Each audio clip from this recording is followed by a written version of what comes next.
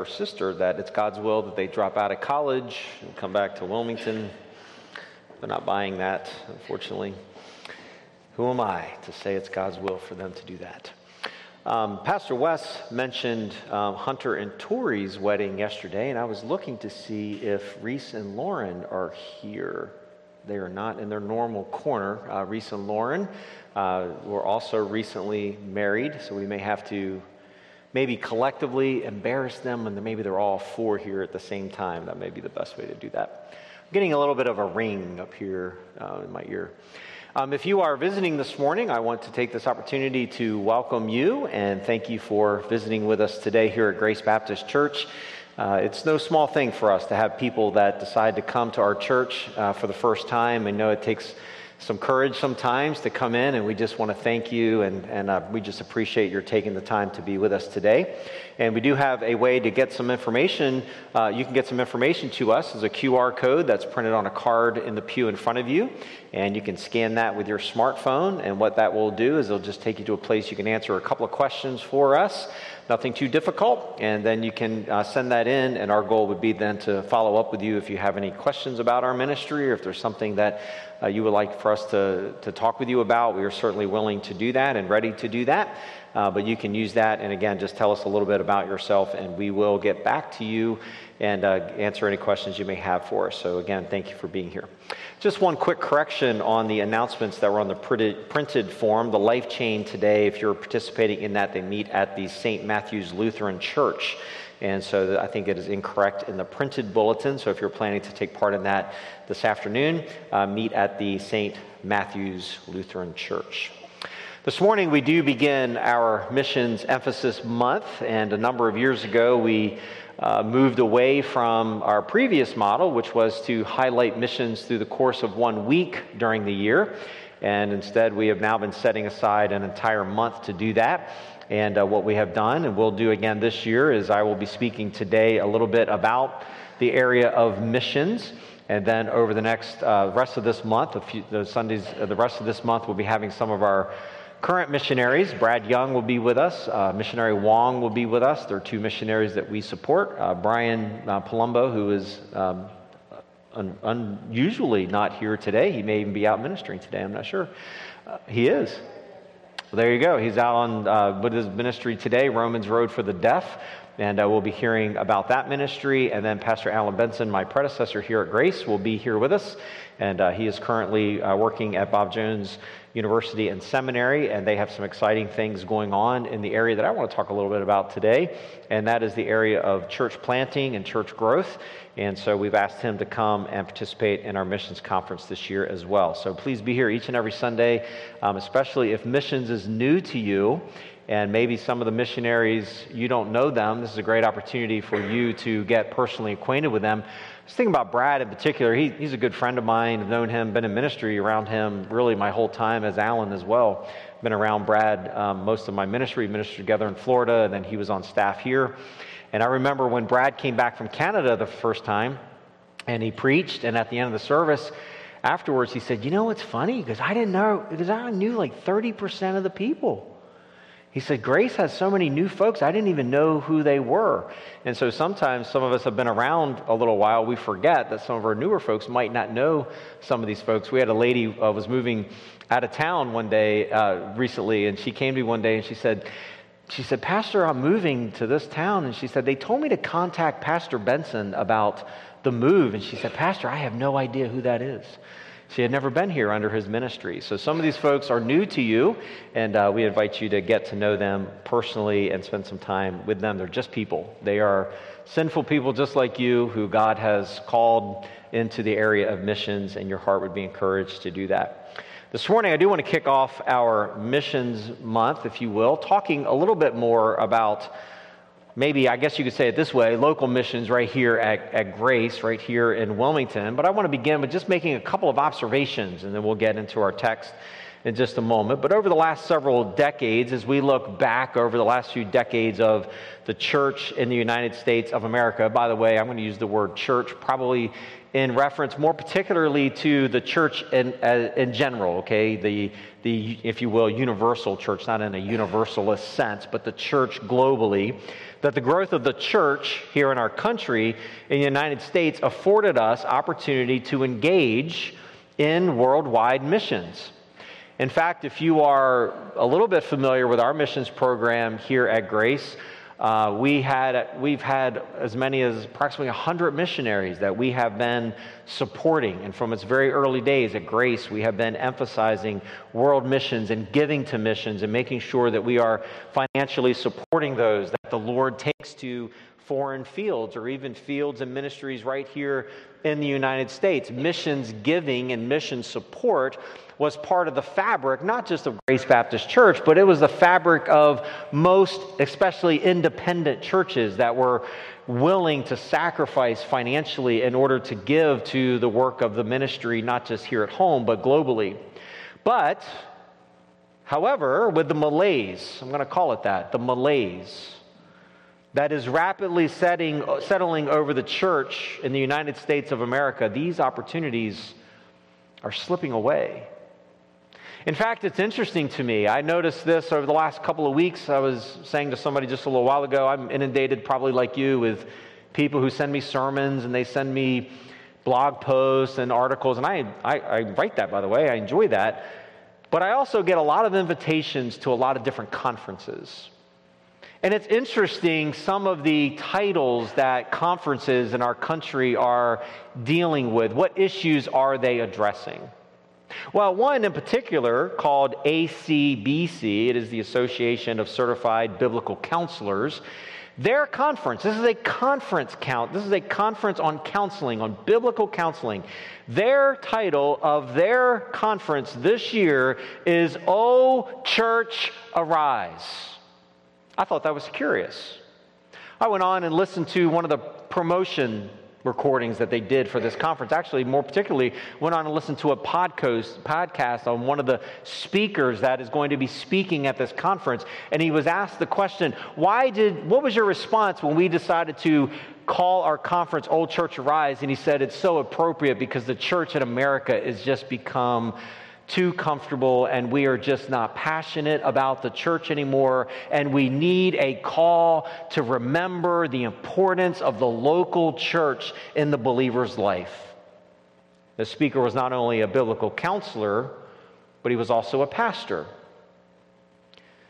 I would suggest this. We all know this. This is not a shock to you, but especially in light of the COVID-19 pandemic, there has been a decline, even among believers, in their level of commitment to the local church. Now, you're here, so I get it. I know what you're thinking. You're preaching to the choir. Maybe. But we have to understand that I would suggest, by the way, that while this trend is troubling, and don't get excited, I'm not overly obsessed with numbers. It's not about building a huge empire to ourselves. It's not about that. But when our attendance declines, it speaks to the fact that we are not taking the assembling together of ourselves as seriously as we ought. Hebrews chapter 10 is not our text this morning, but I want to read this to you as we kind of lay the groundwork for where we're going today. Hebrews chapter 10, verses 24 and 25. They are familiar verses to most of us. We know this verse. Many of you have memorized it. And let us consider how to stir up one another to love and good works, not neglecting to meet together as the habit of some, but encouraging one another, and all the more as you see the day drawing near. I teach an entire class, usually in January, on habits and how to build godly habits. And it's curious to me that the word habit only occurs one time in the New Testament, and it occurs in this text in Hebrews, and in this case, it's a bad habit. That some had developed this habit of neglecting the importance of meeting together as the body of Christ for the purpose of stirring up one another to love and good works. Now, today, the habit of scores of believers has unfortunately become the neglect of the local body of Christ. Now, I'm going to I'm going to make a statement. You may or may not agree with it, and that's totally fine. I was listening to another podcast over the weekend, and they were talking about the restaurant industry. And this man who was a restaurant owner, he said that the pandemic merely sped up something that we have been seeing coming in the restaurant industry for a long time. And that was, there was already sort of this foundation that our industry was declining. And I would suggest that the pandemic has just sped that up in the church too. There was already a malaise among many believers, not quite committed to the local church any longer, and not necessarily committed to it in the place that we would make it a priority in our lives. I mean, let's face it, we all just have too many other things to do. And so these shifting priorities of believers is often keeping us, many of our brothers and sisters in Christ, from being committed to the local body of believers. So in order to overcome these cultural obstacles to participating in church life, we as individual believers, we have to confront the busyness that so often crowds out church life in our lives. But we also need to see the church, here's what I want to talk about this morning, is not so much to get hung up on church attendance necessarily, although I do believe it is an increasing problem in our culture, but we also need to see the church for what it is. Did you know that every single local church that preaches the gospel, even flawed, ordinary churches like Grace Baptist Church, are absolutely adoring to the eyes of our Lord and Savior? Did you know that? That the church matters tremendously to God. In fact, when I was in seminary, I heard this so many times, I hear it in the echoes of my sleep. The church is God's program for today. It is expected for a believer to be a participant in a local expression of the body of Christ. It's expected. It is what God has called you to do. How do you do one another's on your own? How do you provoke one another to faith and good works if you're by yourself? There's an aspect to church life that is essential to the body of Christ, to the individual believer. Now I'm going to read you another text that still isn't our text. I'm hoping to get you thinking with me before we actually get to our text this morning. Ephesians chapter 3, verses 7 through 10 tell us this. Of this gospel, this is the Apostle Paul writing, he says, of this gospel I was made a minister according to the gift of God's grace, which was given me by the working of his power. To me, though I am the very least of all the saints, this grace was given to preach to the Gentiles the unsearchable riches of Christ and to bring to light for everyone what is the plan of the mystery hidden for ages in God who created all things. Now listen to verse 10. Paul says that as a believer who God called into ministry, he was given the gospel message to proclaim it. But listen, verse 10, so that through the church, the church, the local church, verse 10, the manifold wisdom of God might now be made known to the rulers and authorities in heavenly places. Paul says it is through the local church, not through any other organization, that these manifold wisdom of God is made known. Now, what's curious is this word manifold carries the picture of a multicolored, brilliant stone. It's beautiful. It's wonderful. So it's curious when we think about this most precious message that God has, this gospel message, which we'll define here in just a few moments. But what would God choose in order to spread this gospel? He chose the church. He chose a local body of sinful, messed up, imperfect, redeemed sinners to spread his word. That's what he did. The church is truly, categorically, God's plan for today. The church has not been superseded. In fact, the church will not be superseded until Christ returns for his church. My question for you this morning is simply this. If the church is so important to God, if the local church is so essential in God's mind for spreading the gospel of Christ, should you not as a believer find it to be important as well? And when we think about this area of missions, what is missions about? I would suggest that missions is about planting, growing, and supporting local churches that are being started. I told you this before, as Brad comes here in the coming days. Brad Young has been calling me on the phone from Canada pretty regularly, saying, Jay, I got too many churches. I can't do this anymore. Who's going to help him? He is planting churches as God has ordained us to do. Those churches are growing. How are we as Grace Baptist Church, as Brad Young sending pastor, how are we going to support him? Oh, we can give money, and please do. But who's going to go? Who believes the church is so essential to the life of a believer that we are willing to follow God wherever he goes? Wherever he calls us to go, rather. You see, the gospel message is very simply this. I was thinking about this weekend. After the fall, an angel was placed outside of the garden in order to keep mankind out.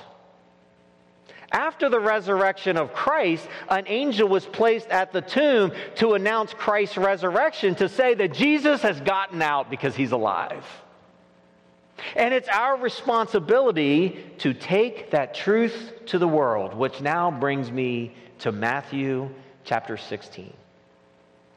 Matthew chapter 16. If you are maybe not super familiar with the Bible, Matthew is a gospel. It is one of 4 gospels. It's one of what is called a synoptic gospel. It is describing for us basically the life and ministry of the Lord Jesus Christ. We have to also keep these Gospels in their immediate historical context.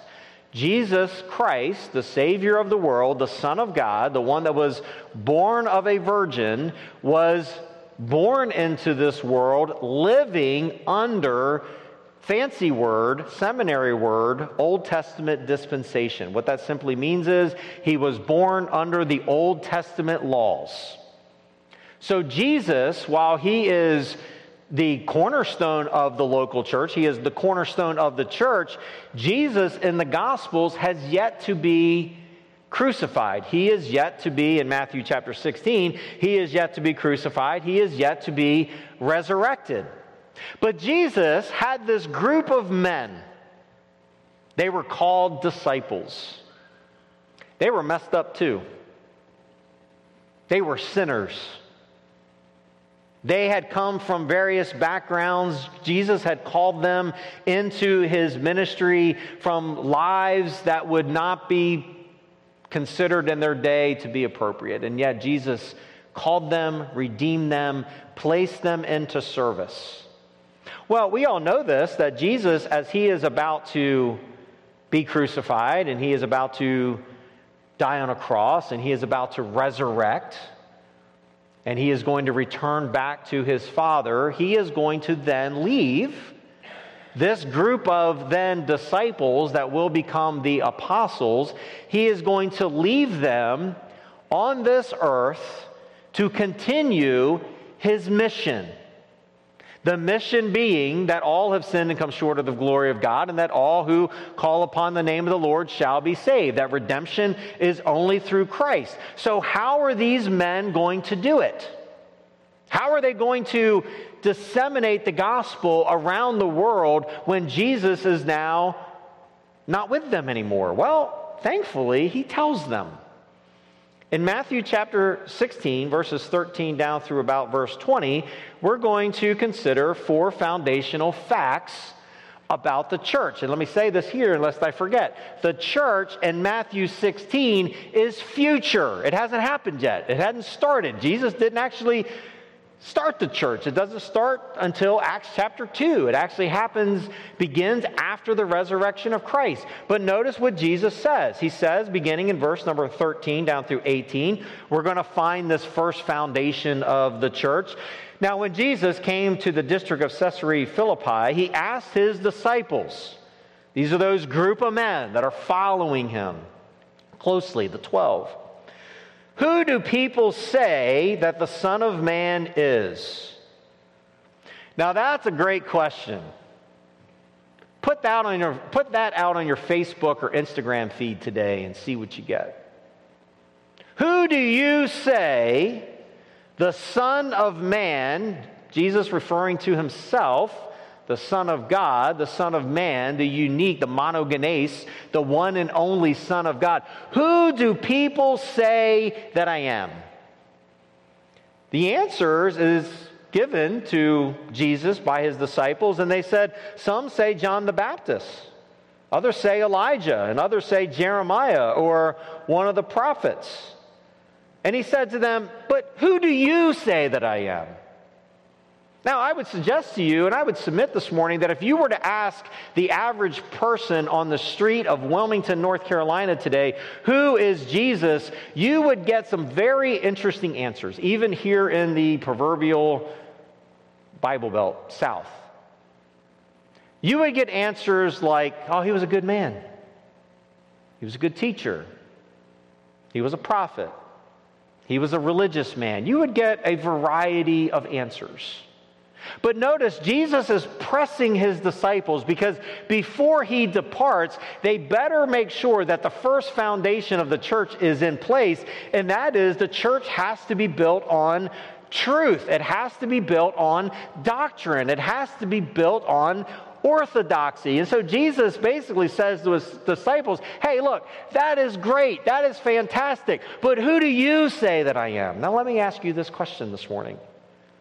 Who do you say Jesus is?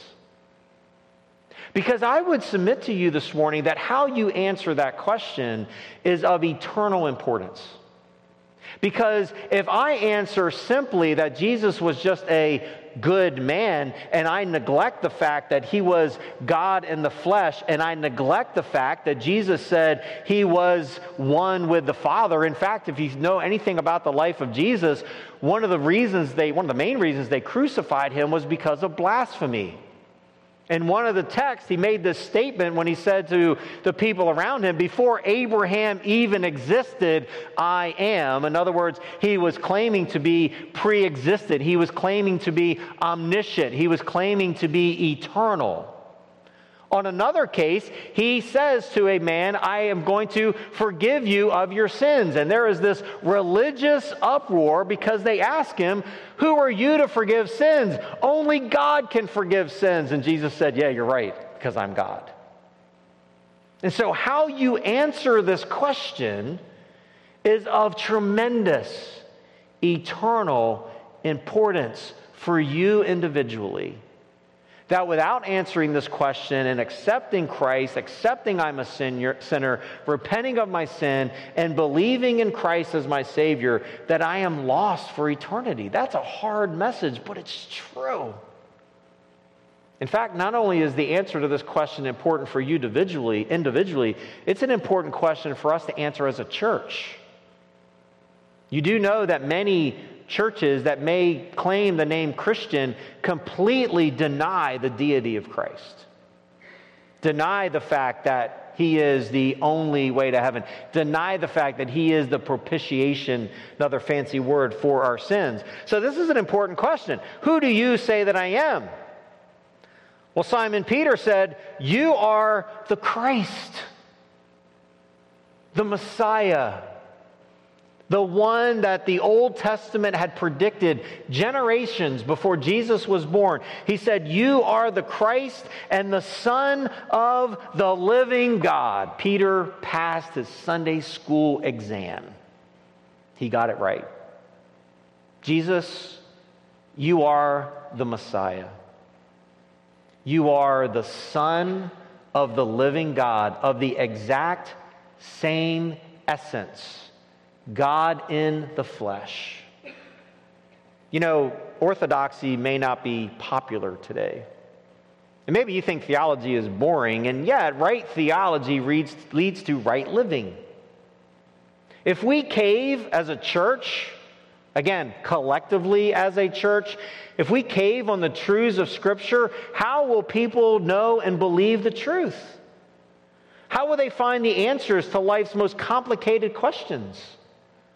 How will people stand against the many issues that are pressing against us and calls us out of touch and outdated when we stand for things like biblical marriage and the sanctity of life? How are we to stand if we refuse to accept the truth that redemption is only found in Christ?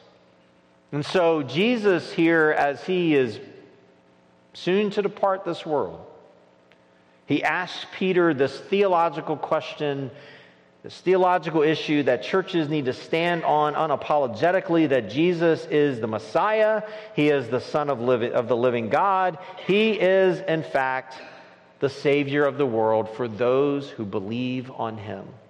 That is not negotiable.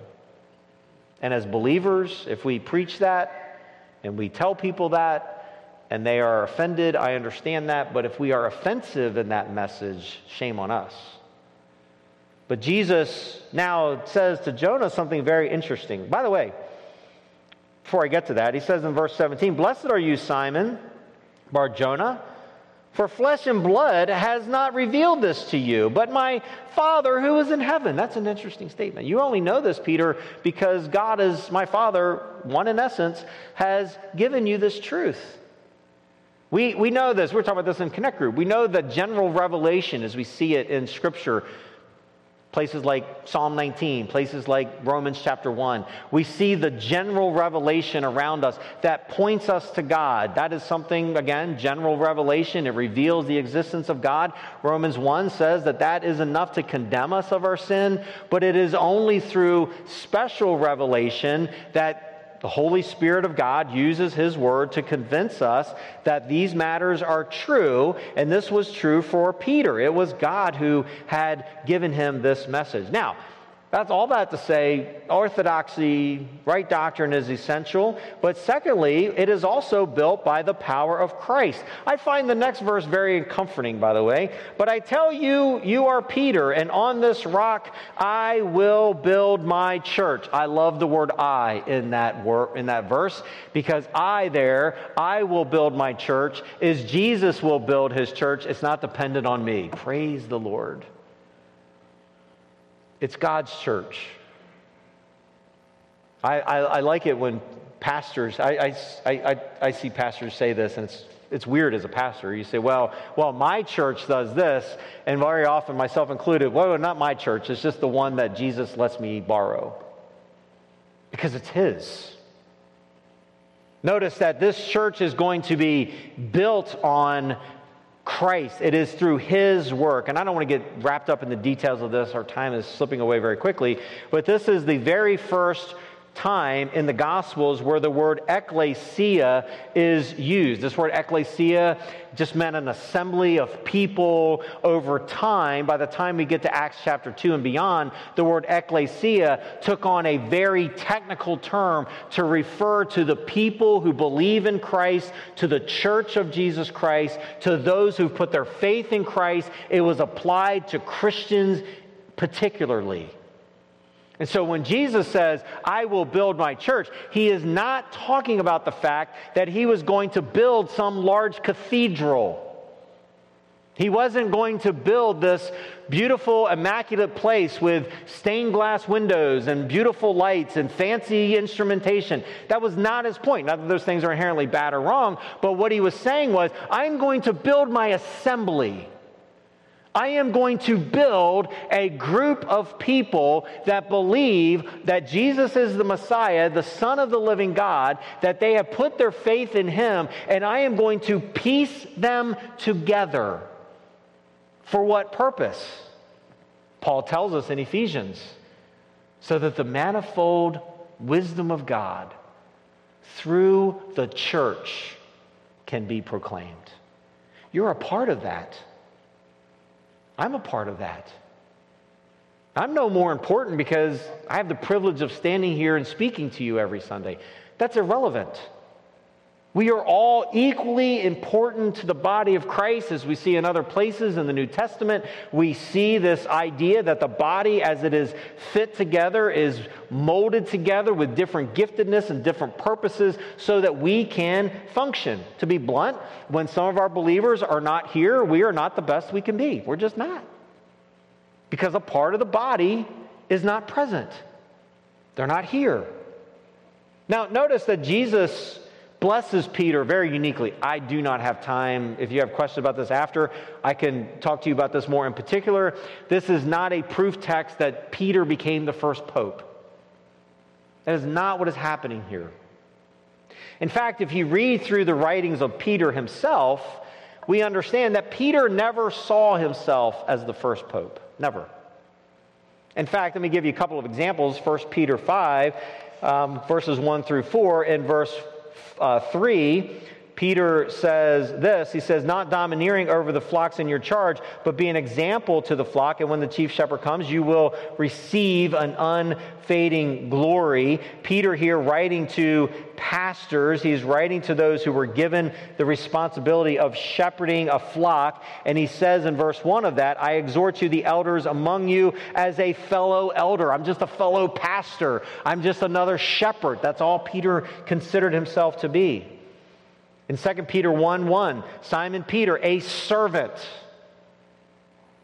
an apostle of Jesus Christ, didn't claim papal authority.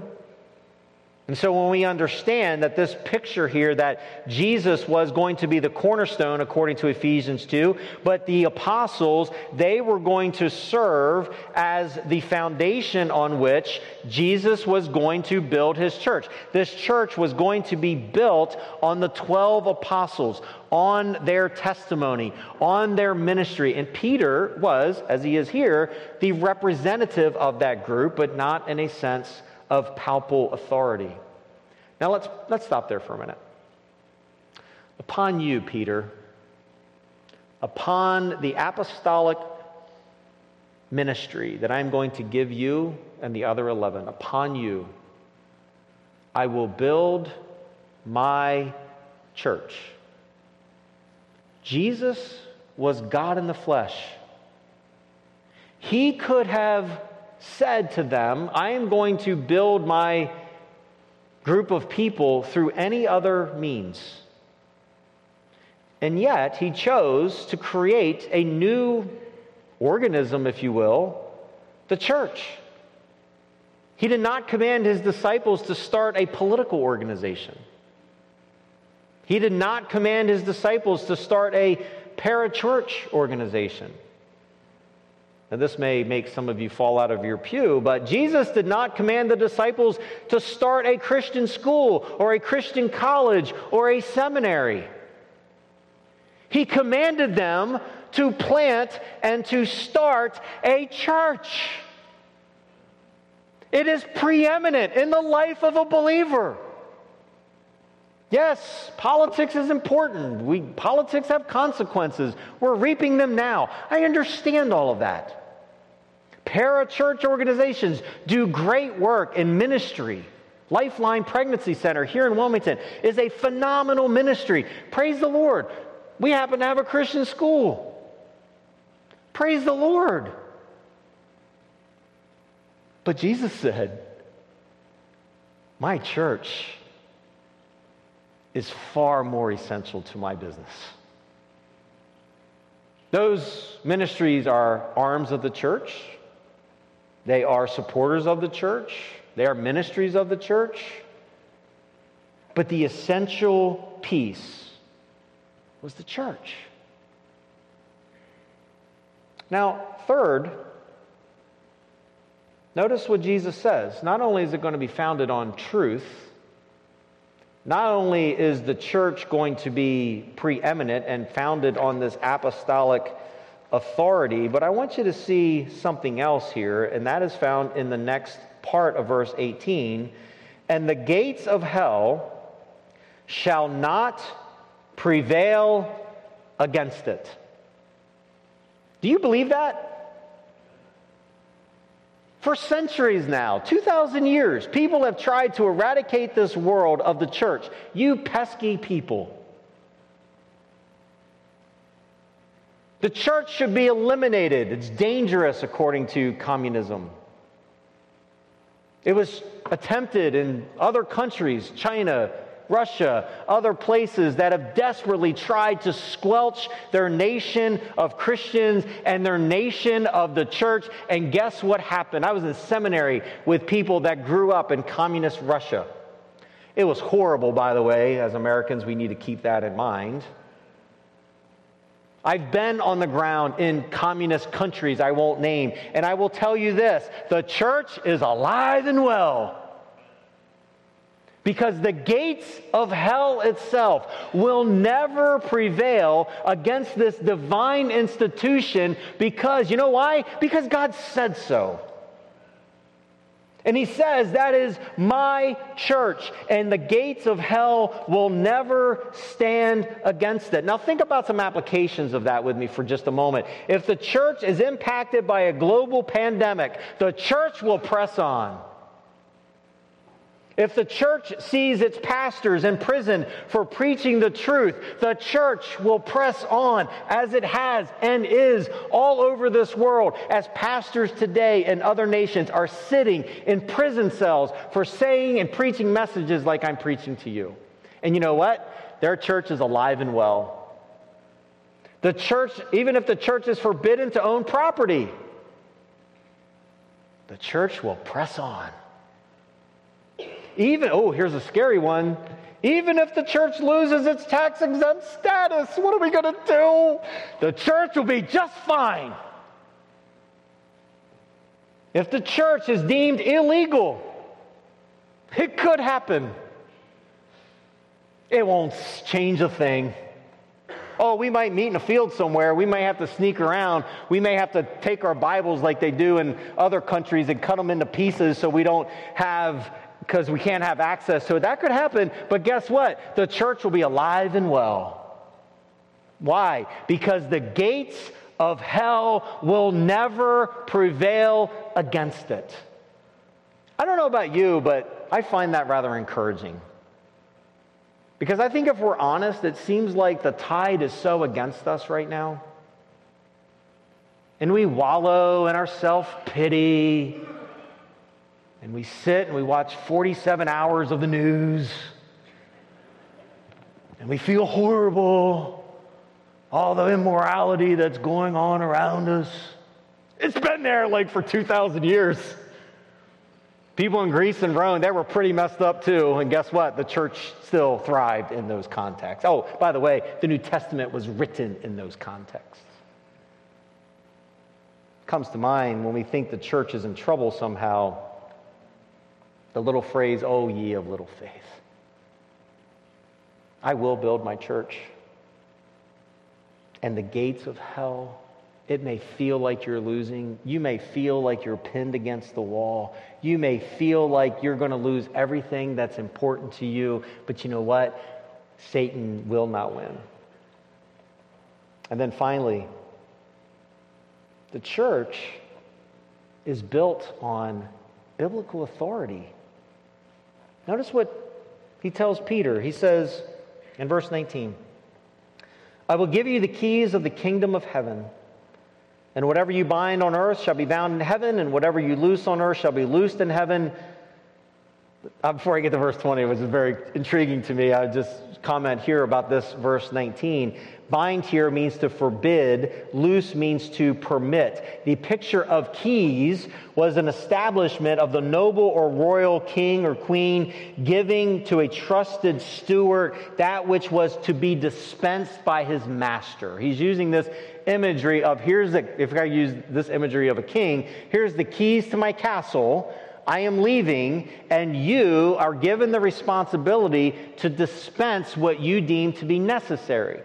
So when Peter is told here to Peter and to the apostles, "I'm going to give you the keys to my kingdom," he is essentially saying, I am giving you the authority, not the palpable authority, but the apostolic authority, so that you have the opportunity to minister and to declare what I would have God's people to know. In fact, with Matthew 18, we find this illustration. Truly I say unto you, whatever you bind on earth shall be bound in heaven, and whatever you loose on earth will be loosed in heaven.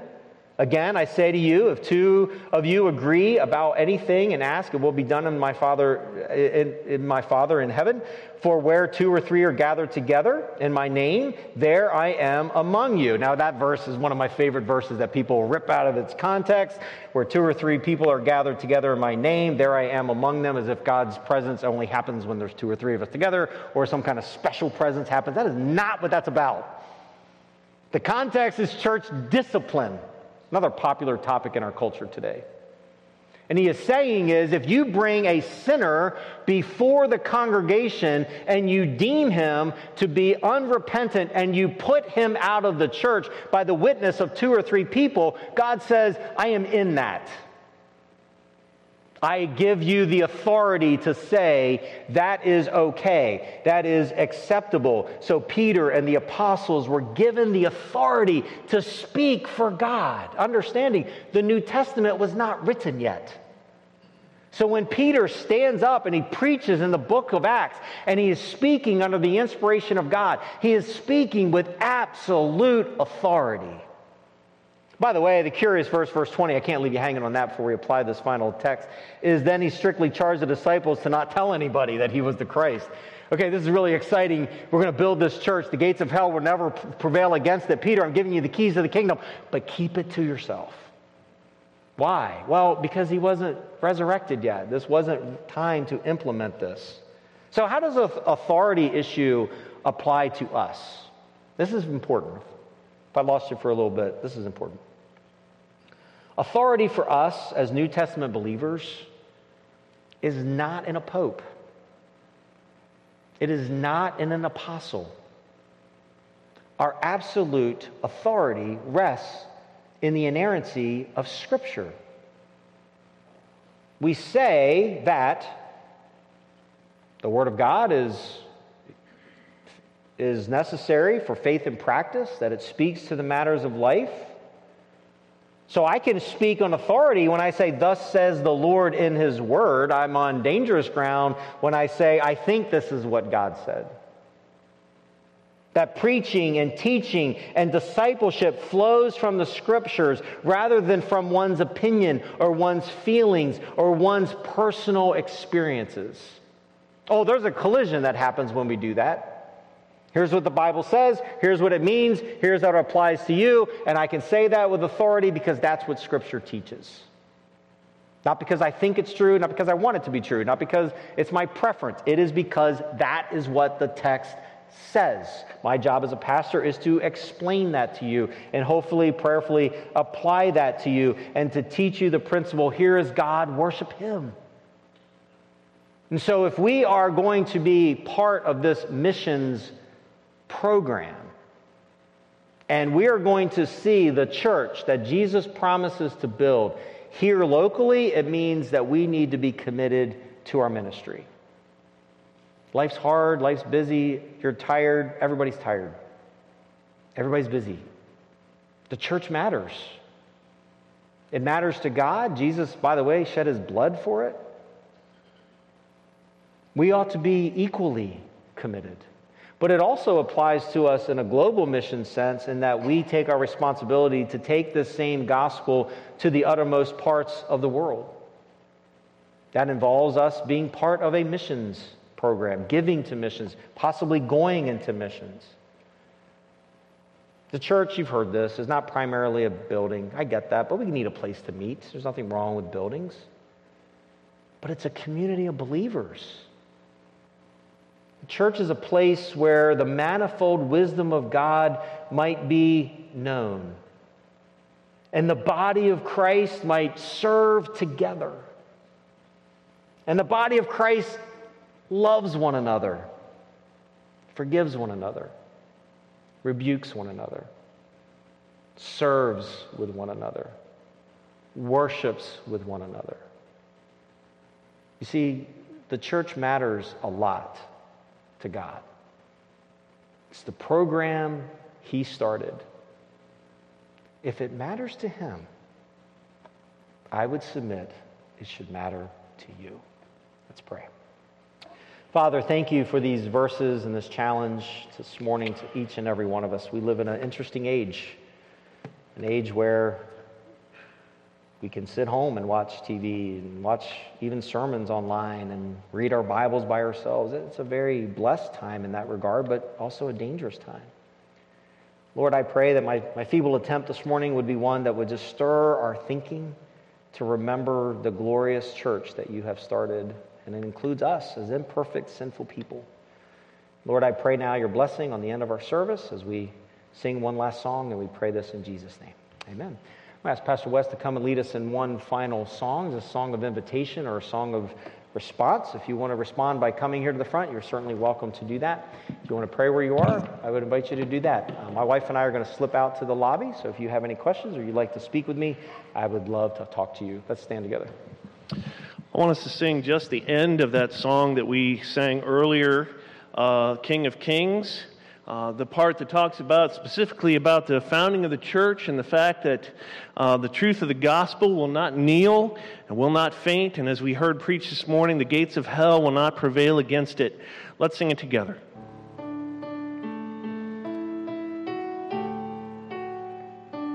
And the morning that you rose, all of heaven held its breath, till that stone was moved for good. For the Lamb had conquered death, and the dead rose from their tombs, and the angels stood in awe. For the souls of all who'd come to the Father are restored, and the church of Christ was born. From the Spirit lit the flame. Now this gospel truth of old shall not kneel, shall not faint. By his blood and in his name, in his freedom I am free. For the love of Jesus Christ, who had resurrected me.